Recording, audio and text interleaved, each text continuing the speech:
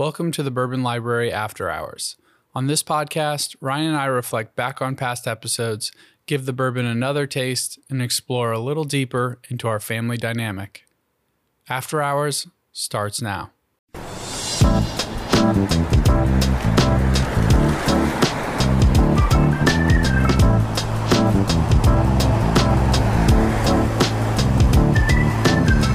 Welcome to the Bourbon Library After Hours. I am your co-host, Ryan Bayless. And I'm your other co-host, Alec Bayless. And today we're discussing one of our very favorite bourbons, Knob Creek, specifically the 12-year.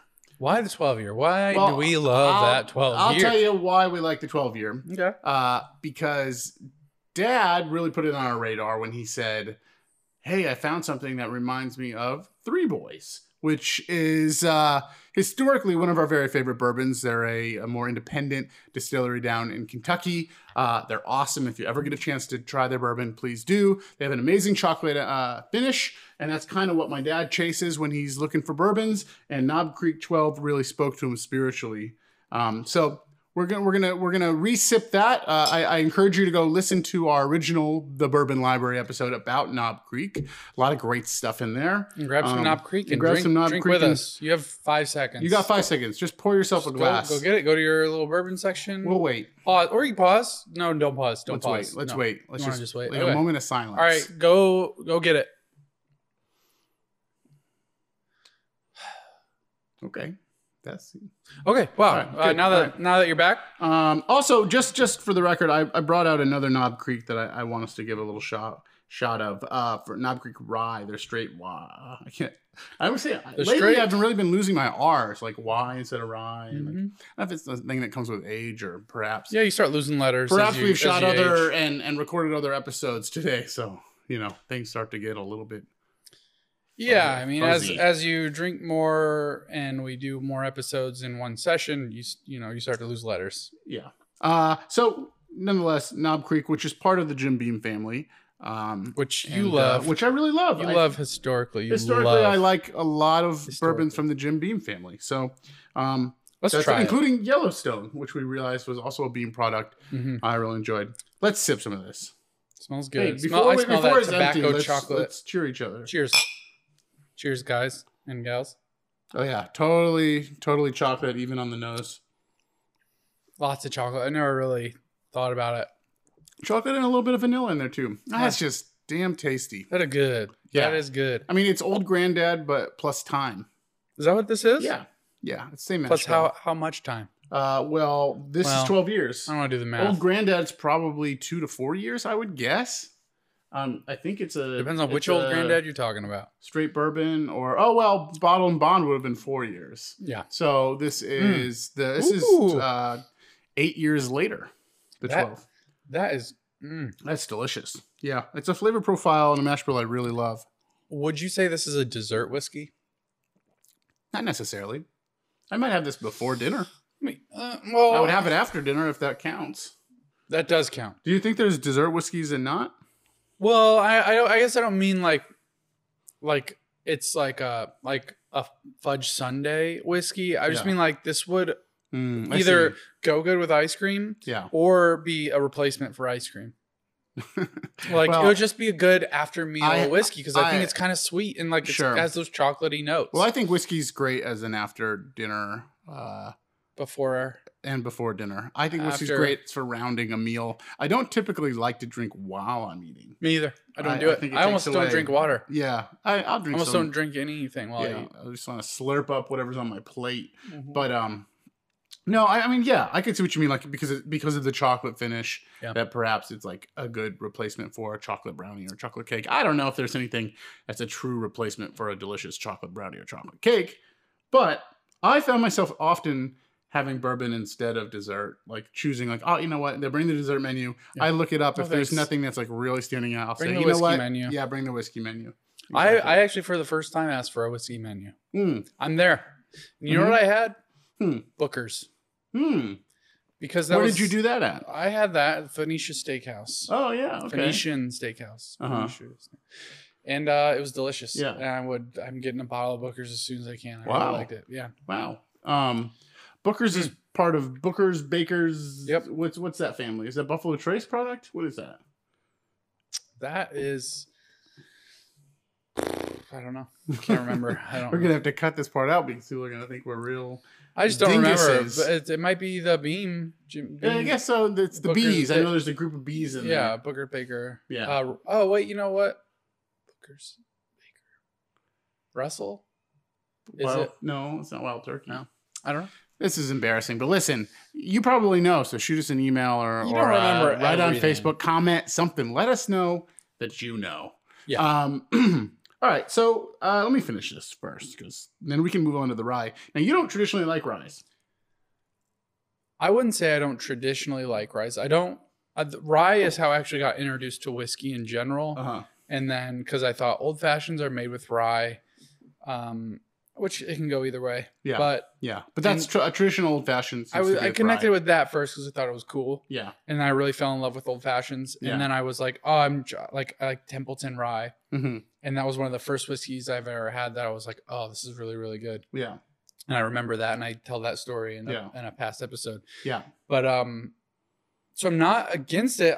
We got so obsessed with bourbon that's all we've been drinking. I don't even know. I don't know that much about rye. Bourbon is just so sweet with spice. Like rye tends to be just more spice centric. In order to be a rye, also, I actually learned this is kind of interesting. So it has to be more than 51% rye in the mix versus a bourbon, which is more than 51% corn. However, Canadian whiskeys, Canadian rye, is mostly just a name. They don't have those requirements. So it has to be, from my understanding, a Canadian rye just has to be in the style or reminiscent of a rye. So it's loose. So it doesn't have to follow specific. The bourbon rules are so specific. Yeah. I actually learned recently, and if you use common sense, you could also deduct and figure that out. But I was watching a Whiskey Tribe video, and the reason new American oak barrels are used in bourbon was because the lumber lobbyists lobbied for it. Sure. The lumber industry lobbied. It seems like they put a lot of structures around bourbon for two reasons. One, there was good intentions. Make sure like bottle and bond helps assure that you're not getting garbage. Yep. And that was important specifically at a certain time when there was a lot of garbage. But also it was designed to increase the value of stuff and like to make it a more valuable American product, I think. So like having the wood lobby or the labor or whatever lumber lobby benefit from this American spirit. So much of it was going on. It's like we all might as well get a little piece of the pie. Yeah, exactly. Let's try this rye. I'm curious. Right. I don't even know. The reason I bought it, well, I think sounds it's like cool. Your name. It's black, like the label's black. That's kind of fun. I bought it though because the night before we were actually recording an episode, and Devin was like, "Oh, I want to get the rye, but it's so hard." And so I was like, "Oh, well, I found it," and I was like, "I'm just gonna rub this in his face a little." That was nice. That's what we do, though. That's the fun part. No, I know. The hunter, we all are out there hunting, and occasionally one of us gets a buck. Yeah, and this was my buck, and I was proud of it, and it was fun to show Devin. The only thing I don't like is the wax on these things.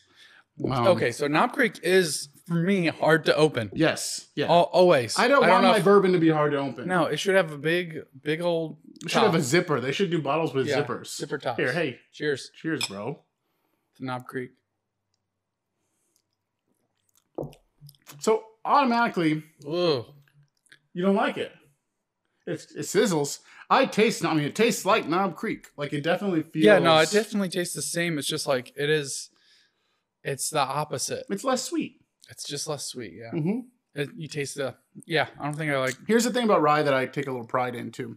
Like rye. You take pride in rye? I take pride in rye and rye. Rye. No, something about rye that's kind of fun is that its origin isn't like bourbon. Its origin really is Kentucky. But rye, you can't really grow rye in Kentucky. Like very well. Obviously you can grow it, but they grow it predominantly, I think, on the East Coast or Pennsylvania. Like Pennsylvania. Well, if you know Maryland. the history of bourbon originated in Pennsylvania. When they were making it in Kentucky, there wasn't any rye to grow, so they used more corn. Like Pittsburgh actually was a major whiskey town. So rye is kind of like an East Coast thing in my mind. Yeah. And I see Pennsylvania as the East Coast to some extent. So I take a little pride in that. I think it's kind of fun that it's like something we can have a little ownership over. It's our terroir. Yeah. There's a little terroir in it. Oof, I'm getting that whiskey hug. Mm-hmm. Ooh. I'm getting that. What's the proof on this? So it's 100 proof. Yeah. Straight, small batch, patiently aged, it says. How about the 12? So that's kind of funny. It doesn't put an age statement on it. It just says patiently aged. I would be very curious. I know that the standard Knob Creek is 9 years. I'm wondering if the rye is younger or the same. I imagine if it was the same, they would just say 9 years. Like I don't the other know, ones. Because the 9 year didn't have an age. Yeah. It had an age statement at one point. They took it off and they brought it back. Yeah. So that could be just like they just didn't get patiently aged on that one. That is something. Knob. Jim. We hear you, Knob. We see you. That's fine. I'm learning more and more not to get obsessed with the age statement. Yeah. I think that was something that Paul Haletko at Few taught us. And I agree with him. Well, it doesn't matter. It does and it doesn't. Flavor matters. What it tastes like and what you experience. Flavor matters and what you like matters the most. Because if it's a good flavor that is good to you, then that is a good whiskey for you. Agreed. Because it's not, but I mean, there are whiskeys that we collectively like better than others. Yeah. Knob Creek continues to be stats and numbers. Just taste the damn whiskey. Math people. Just taste the damn whiskey. I don't hate math people, but I hate math, people. That's a little twist on something Jay-Z once said. Yeah, I'm familiar. What is the saying? Just for the audience at home? I'm not a businessman. I'm a businessman. Commas. Commas are great. For all my English friends, language, communication. All my teacher friends. Hey, so listen, I think we've come to a really great conclusion. Mm-hmm. We're at the end of our program. It's that Knob Creek is really a damn good bourbon and a damn good rye. Before we go. The 12 years a little hard to get. Our dad stores it like he's saving up for the apocalypse. Meanwhile, I could go to many stores in the area and grab 2 of them tomorrow. So take that. So take that, Daddy. Well, that's my buck. Quickly though, do you have any Knob Creek stories? Knob Creek Memories. stories? No, it's kind of a reasonably new. The 12 years sort of new in MySpace and not like the site MySpace. Don't go to his MySpace. Don't go to whatever you do. Do not go to my MySpace. No, I don't really particularly have a Knob Creek 12 story that I can recall. There's Knob Creek in general. Do you remember the first time you had it? In Kentucky, yeah, with Brian, I think. Our friend Brian, we did an episode of Willet. I think he gave us some Knob Creek when we went out. We went out to like a fancy dinner. It was just like the producing team. It was this film we worked on called Runner, which is available everywhere. Directed by our friend Brian G. Randalls, who's in our Willet episode. He's a Kentuckian who lives in Los Angeles. He took us out to a nice dinner before we started shooting his film, the portion of his film in Kentucky, and we tried some different stuff. I feel like Knob Creek, maybe I tried there. Perhaps we had it in that fancy whiskey bar in L.A. Rob Harding, who was in that film, took us out one night. Mm-hmm. People have been very generous to us. And I think it comes with the territory when you're drinking whiskey because it's so experiential. Yeah. You want others to know what that is like. Yeah. So it's not about like, oh, this pasta is so good, I'm never going to share it with anybody else. It's like, this pasta is so good, I must share it with it. Yeah. In pasta, you swap with the word whiskey. This whiskey is so good, I can't be the only one to experience it. Yeah. I need others. You need that validation of this is good, right? That's sort of the joke about I found my buck. I don't want to keep it to myself. If I could give this bottle to Devin tomorrow, I would. And I think that's how bourbon should go, and that's how this whole thing should be. People who store it, Dad, should be considerate of others' inability. Okay, I'll tell a quick little. I remember earlier. I was like, "We're concluding the program. We're not. We're not. Just as a heads up, we haven't figured that out." So we're talking. We're going to the Kentucky Bourbon Festival. Yeah. In September. Yes. And Dad was talking about. We were talking about where we're going to our accommodations while we're there. Yeah. And Dad goes, well, what we should do is find someone from Kentucky who wants to visit Michigan to stay at their house and just swap houses. And he was like, I have enough whiskey for them to go a week without making a dent. And I was like, well, you don't want someone at your house, drinking all your whiskey. He's like, no, of course I do. Yeah. I was like, Jesus Christ, this guy. Yeah, he's good. He's good. He is a generous man. He is.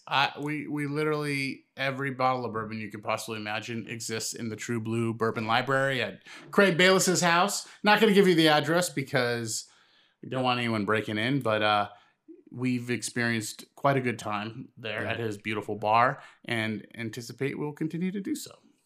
Yeah, I just want to say... Thanks, Dad. Yeah, thanks, Dad. Before we wrap this up, I am so embarrassed, but I have to tell you that I just realized you're not wearing shoes. Oh, God. We've been doing this whole podcast and you felt shorter than you. Yeah, I was like, why am I wearing... You made me feel weird, like I'm wearing shoes this whole episode and you're not wearing... I was like, why does Alex's eyes look higher than they normally do? It's the shoes. Yeah, and the shoes bothered me. No pants didn't bother me as much, but the shoes really, the bare feet, I just can't. It's something about I just can't do it. So, yeah, well, I don't like to drink with pants on. Let's wrap this thing up so I can find you some shoes. Hey, this is actually the conclusion to After Hours. Correct? Yes. I'm Ryan Bayless. This is my brother, Alec Bayless. And always remember, to drink is to live. Let's just do it. Yeah, well, cheers anyway. Cheers.